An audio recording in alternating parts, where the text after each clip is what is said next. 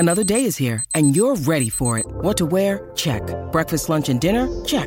Planning for what's next and how to save for it? That's where Bank of America can help. For your financial to-dos, Bank of America has experts ready to help get you closer to your goals. Get started at one of our local financial centers or 24/7 in our mobile banking app. Find a location near you at bankofamerica.com/talktous. What would you like the power to do? Mobile banking requires downloading the app and is only available for select devices. Message and data rates may apply. Bank of America N.A., member FDIC. When you need mealtime inspiration, it's worth shopping Kroger, where you'll find over 30,000 mouth-watering choices that excite your inner foodie. And no matter what tasty choice you make, you'll enjoy our everyday low prices, plus extra ways to save, like digital coupons worth over $600 each week. You can also save up to $1 off per gallon at the pump with fuel points. More savings and more inspiring flavors make shopping Kroger worth it every time. Kroger, fresh for everyone. Fuel restrictions apply. You're listening to a Score North podcast right now, and if you're a business owner, so are your customers. In fact, I could be talking about your business right now, telling the tens of thousands of loyal fans about you and sending them to your business. Find out how you can partner with your favorite Score North podcast. Visit scorenorth.com now and enter keyword partner. Fill out the form, and we'll get in touch with you quickly. Once Phil, Judd, Declan, or others start talking about your company, you'll be amazed at how many fans start showing up. So visit scorenorth.com now and enter keyword partner. Hockey, yeah. My favorite. It's Judd's Hockey Show. And indeed, it is Judd's Hockey Show on this Monday. The Wild now embarking on a 3-game East Coast swing. Tuesday against the Islanders, Thursday against the Rangers, and Friday against the Buffalo Sabres.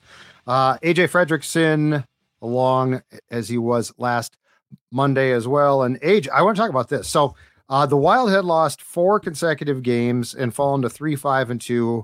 A loss on Thursday to the Devils, 5-3 loss, was especially atrocious. They didn't play well. They tried to come back. It looked very similar to a lot of Wild teams that I'd prefer not to speak of. And then against the Rangers on Saturday, they fall behind 3-0 in that game. Philip Gustafsson, 3 goals on 4 shots. It was absolutely a brutal start. And I started to wonder if Dean Evason's job is in trouble. Because, I mean, you sort of felt like it was before that game and then with the performance. But the Wild comes storming back for a 5-4 shootout win. Marc-Andre Fleury was put into goal after the 3 goals against Gustafsson, played pretty doggone well. The line changes finally looked like they took effect that Dean made during the Devils game. And so here's my question for you, because it's only one game and this is such a weird team at times. But anyway, how confident are you that they can use a springboard against a Rangers team that had won 6 consecutive games, was missing some key pieces? So in fairness, they were not at full strength, but is still having a very good early season. How confident are you after what you saw on Saturday and the rebound that this team has hit a reset button that can carry them through this upcoming Eastern swing? Like you said, it's only one game, so I don't want to get too far ahead of myself, but that was one of those wins that the tide might be shifting. I'm not going to say it's like a tsunami wave or anything like that, but it's not just a kiddie pool wave anymore. The line changes look to have a little bit of an effect. What Marco Rossi now has brought to that top line has made me I was thinking about this yesterday, actually. I was upset that the Wild had the day off. Like, I was yearning for more Minnesota Wild hockey, which over this first portion of the season, I can't really, I'm going to sit down and watch them. I love watching them, but I was like, dang, I'm really bummed out that I don't get to watch this team play today. The goaltending, I think, is still going to be a little suspect, so I want to see a couple more games before I maybe make a decisive statement on that, but the top line looked great. I love what, Matt Boldy's return has been great, and I expected, a little bit of a buffer time to really knock the rust off because it was, second game of the season. He goes out, now he's back, and so you're going to have to almost, get back up to speed in a sense. So I'm going to give him that maybe one more game before I really start critiquing his play too much.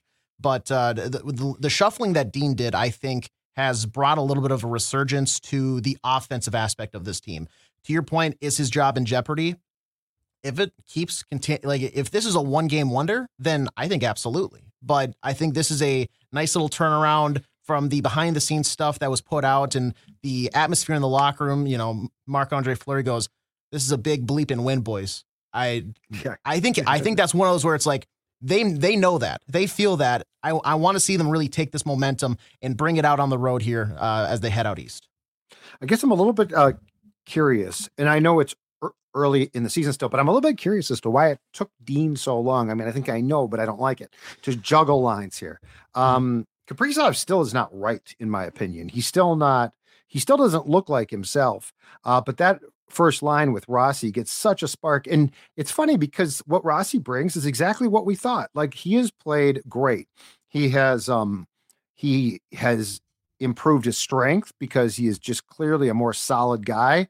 He's a dynamic player, and Ryan Hartman has finally been slated where he belongs. And that doesn't mean he's not good. And that does not mean he's not going to contribute. He is, but these lines make so much more sense. And I don't know why it took until in the Devils game, when things were again going atrociously wrong, and Dean threw up his hands and said, "All right, I'll juggle these lines." I'm a little bit confused as to why it took so long. Kaprizov, I don't know if concern's the right word. I guess I'm curious when we're going to see Kirill, because we have not seen him yet. I love the Ek line now because Foligno, and I don't know why, and this is sort of an indictment on Marcus, but he just plays so much better with Ek, Eriksson Ek, and Foligno. Maroon is a far more skilled player than I thought, but I love the grit and the toughness that line brings. I think it's the Grief line, but better, because I actually like Maroon more than Greenway, because I think Patty Maroon is more consistent. Hartman now is slated into a really good spot. So these lines make sense. Rossi, to me, is just a huge story, because I mean, what he brings now, and if Kaprizov, if and when he takes off, man, that combination could be a whole hell of a lot more special than Zuccarello and Kaprizov have been in recent times. And the thing that I really liked about what Dean did as well was Zuccarello being taken off the top line and the top power play. It is high time. And he scored on Saturday, and good. If you can motivate him, awesome. But AJ, I was really, really happy to see Dean finally put his foot down and say, "You aren't bringing enough on the line, the top line, and you certainly aren't bringing enough on the power play." And he definitely is taking a chance, because there's 5 forwards on that first power play now. But these were the type of moves I think you could have made a week ago or more. Definitely. Easily. We called for some of them. Yeah, absolutely. And you gave love to the top 2 lines, and I think rightfully so, but I want to give a little love to maybe the revenge line or something like that, because Hartman and Zuccarello, they get bumped off that top line. Now they're with Johansson. That line, over 9 minutes of ice time, they generate the most expected goals for against the Rangers and the least expected goals against. So not only were they good offensively, but defensively, the statistics backed it up as well. So those guys, whether it's that motivation that they needed to really bring their game up to another level, or if that is just, now they're clicking and they're like, okay, well, now I'm not saying that not playing with Kirill is like the motivation they needed, but it's nice to see those guys get bumped and demoted in a sense, but they're almost performing better now. So that's a nice little kick in the shorts. To your point on Kirill, the word that I have been using when talking with my dad, when we discuss the games, is like, I'm perplexed about it. I don't know what is wrong, because you're right, he doesn't look like Kirill Kaprizov. There's flashes of it at times, the quick release, or when he's skating around the outside of the zone, maintaining possession and whatnot, but it's not, the movement at times does not look like what we've seen the past couple of years. I don't want to throw out that maybe a health thing is there, but that's the only thing. Like, is there anything lingering? What is going on here? Because I don't think it's not like he just lost his talent. This is not Space Jam. He's still Kirill Kaprizov. So I want to just chalk it up in a hopeful mind that it's early in the season. He's a slow starter, because some guys just are that, we trying to do too much. I mean, I don't know. Perplexed is a great word. Yeah. Like Carlos Correa, he's a slow starter every season, and he ends up being really darn good. I really hope that this is maybe the case. I'd rather him turn it on sooner than later, but if it takes him, a month or so, and then it's, lights out, That's fine. We'll deal with it. I'll push through the weeds in the meantime, but I want to see at least like a little bit of a stretch here of Kirill Kaprizov being at that top level that we've seen over his tenure so far. I'm yet to see him at any point in time this season take over a game completely, and he can do it, and he's done it, and that's what's missing. And look, I mean, I think he would acknowledge this. He is held to a high standard for a reason, because we've seen what he can do. To your point, with the edging and the skating and the stick handling and just a bunch of ridiculous things that this guy does. And yeah, there's flashes, but they're very brief. They're glimpses, and he's got points. But he's not here just to have points. He's here to dominate. Like that's what makes him a superstar. And right now it doesn't look like he is that player, and it's just odd. The guy I want to give credit to on the blue line from Saturday, though, because this is a great story. Brock Faber, man. How about that game on set? How about that pass to set up the quick goal by Ek? He's doing things, speaking of stars, he's doing things that star defensemen do. And we're not talking like Jared Spurgeon. Jared Spurgeon's a solid player who's very smart and works his ass off. Brock Faber is making plays that, upper echelon Norris Trophy candidates make. And there have been, and I think we talked about this last week, there have been some rough moments because he's being asked as a rookie to do things that Spurgeon would ordinarily be asked to do, or veterans. Yeah. So I'm not here to anoint him as Bobby Orr, but I am here to say that what we saw on Saturday from him was extremely impressive. And that goal he set up was an absolute gorgeous setup. And you don't take that for granted. Yeah, that play was, that's stuff that a guy that his age with how green he is should not be making. The composure to he's seeing it in that sense in a full 180 span, because he has the right side where the puck comes to him, but he knows exactly where his teammates are. So he's able to, in that split second, you can slow it down and, you can say, okay, that's the obvious pass in hindsight. But with the game, how fast the NHL level moves, to make that in maybe a 3-foot drift essentially for him, hit it on the tape and set up that goal. Wow. There's been a couple lowlights, because like you said, what he's being asked of is almost like a all-star level defenseman, a Norris level type guy, night in, night out, just given their health circumstances right now. But the thing is, he's rising to the occasion more often than he's falling away from it. And I think that speaks to kind of what the potential and the ceiling a guy like Brock Faber has. So I'm excited as the season progresses, how quickly each ceiling kind of keeps getting burst open, so he finds that new level. But yeah, so far it's just, he's been nothing short of spectacular. Yes. And like he has the talent of a guy that is probably not this season, but at some point in time soon is going to be a Norris Trophy candidate. Yeah. And that's high praise. That's Makar, that's Fox, that's Carlson, but he's old. But my point is, when you see what Brock can do as a rookie, and when you consider that he stepped into a playoff series in a league where the playoffs are extremely, it's a different game from what we're seeing right now. And to play the way he played, I don't know if I said this to you or Dex.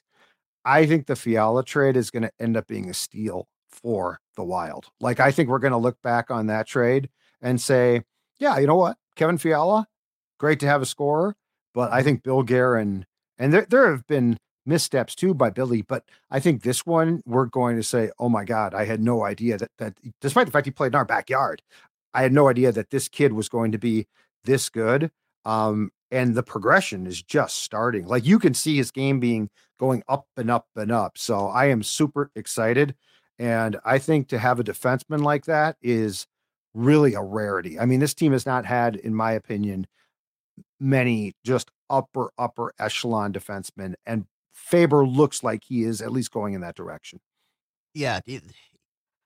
You're going to have some people that's, probably still cling to, I would have wanted Fiala. I'd rather have the scorer.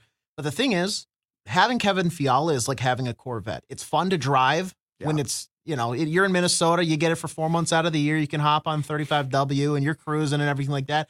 But the gas mileage, filling up to getting to the tank and everything like that, getting the defenseman is like having insurance. It's like having health insurance. you pay it, and it's there. You're paying and blah, blah, blah, but then you break your leg. And then that copay is only like $50 and everything else is covered. The deductible's low. And you're like, wow, thank goodness I had that health insurance. That's what Brock Faber is going to be. And plus, he's going to bring what we saw, that offensive talent. Like, I don't think he's going to be a Cale Makar level offensive player on the blue line, but he has shown that he can have that potential and that ability. So he's going to do it both in the offensive zone and in the defensive zone. And I think that's going to work wonders for the Wild. He's got the mitts, baby.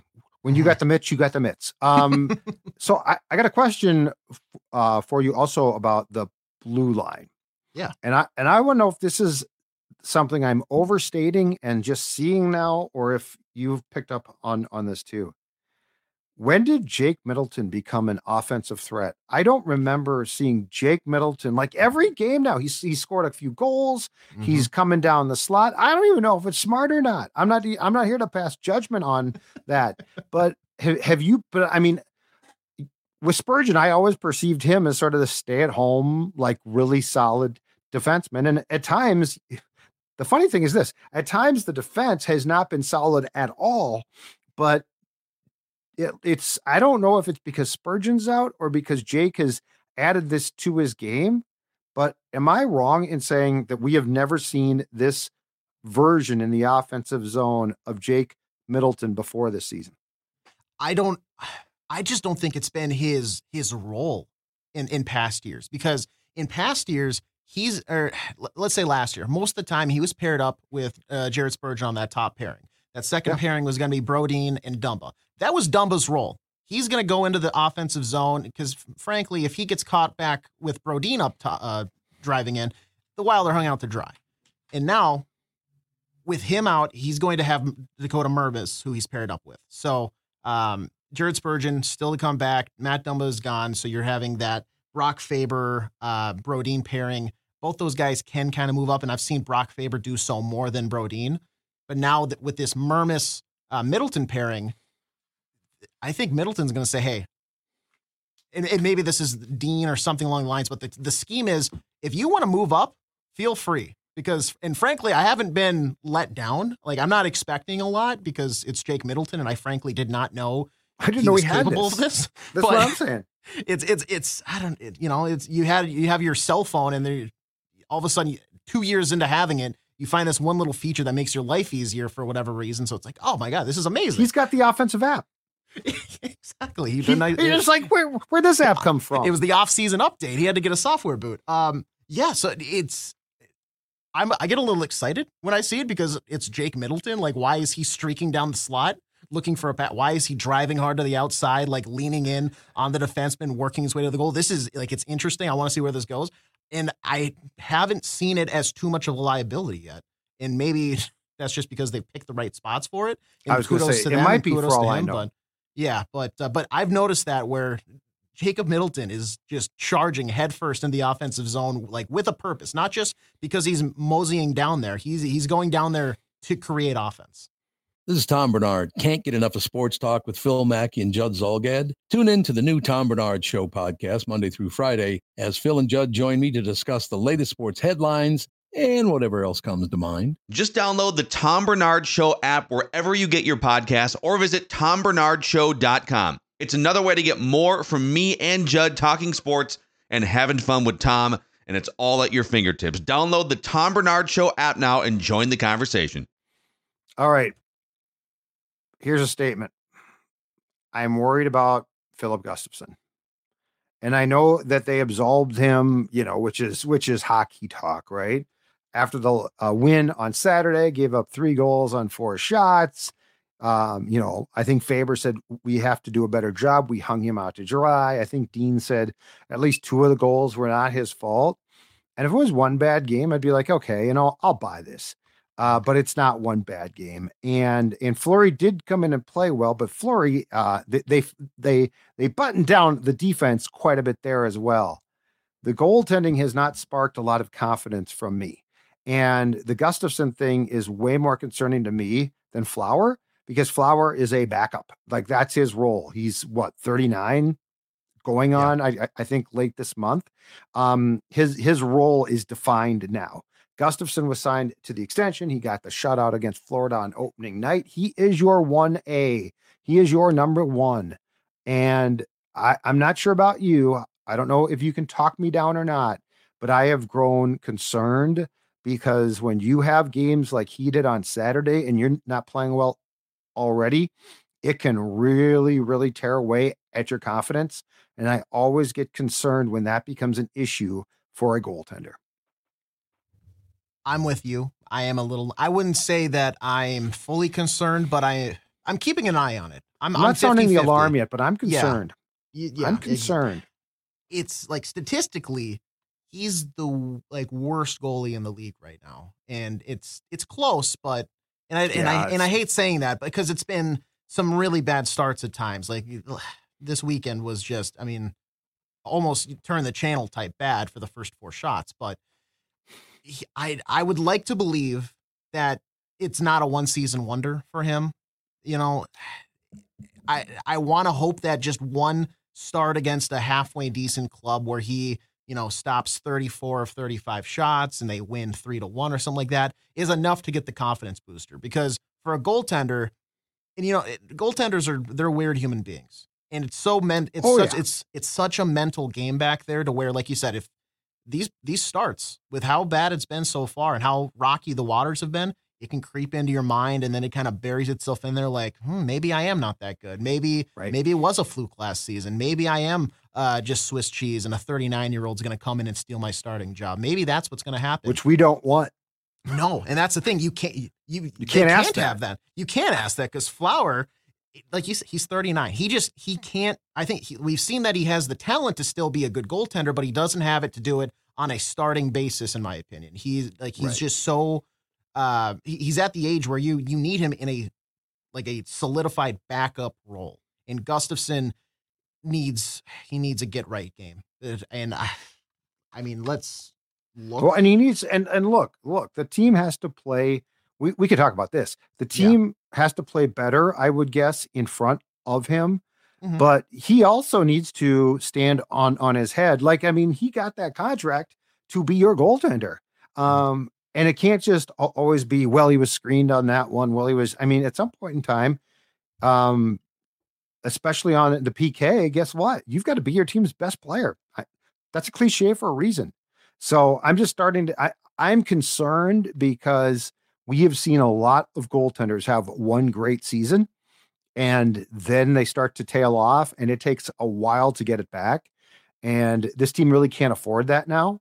And I think what we did see now I will say this, and it's sort of a self-indictment. What we saw from the Wild against the Rangers after they went down 3-0 was a style of play that we need to see now repeated again and again and again. And it was high intensity. It was good.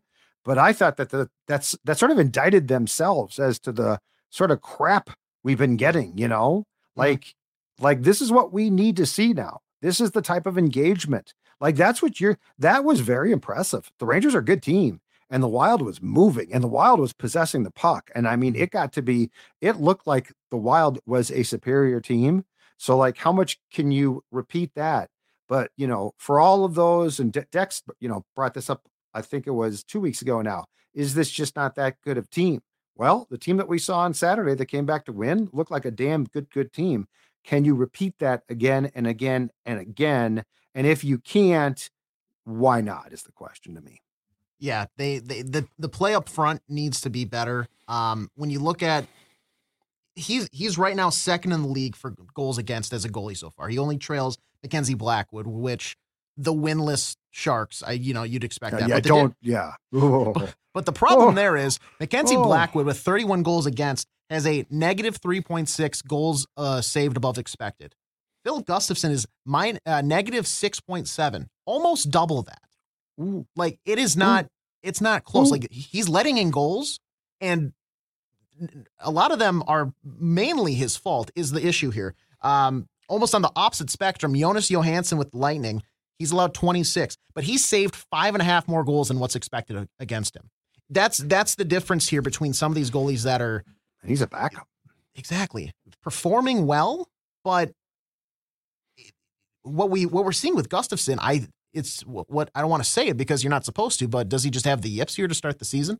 Is that what this is? Where it's just he's just so inside of his head, he's put himself in his own back pocket to where he just can't, he just can't get out of it right now. His confidence is shaken. His confidence is shaken. There's no question about that. Yes, they didn't play well to open the game on Saturday, but you can't tell me that all three of those goals go in if he is playing where he was last year. They don't. No. Now maybe one of them does, maybe two of them. I don't know. Yeah. But yeah, it's a definite concern because the last thing that this team can afford is to come out hightailing it, look good, and give up a couple crappy goals. And to your point, you're exactly right. Marc-Andre Fleury you can't just flip it. You can't just be like, okay, Flower, you're the guy now.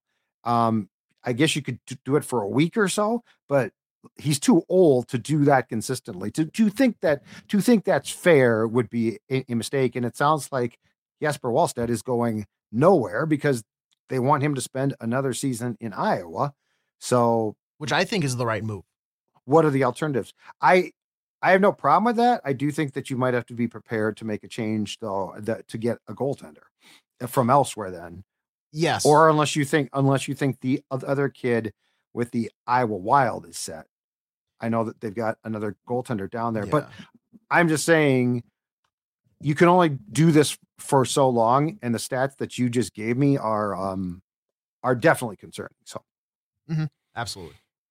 All right. We are done. Age. Thanks much. We'll be back with another JHS on Wednesday. It will be me, Declan, and Jesse Pierce, at which point in time we'll talk about what the Wild is doing from a lame standpoint of their post-game award to players. Are you serious?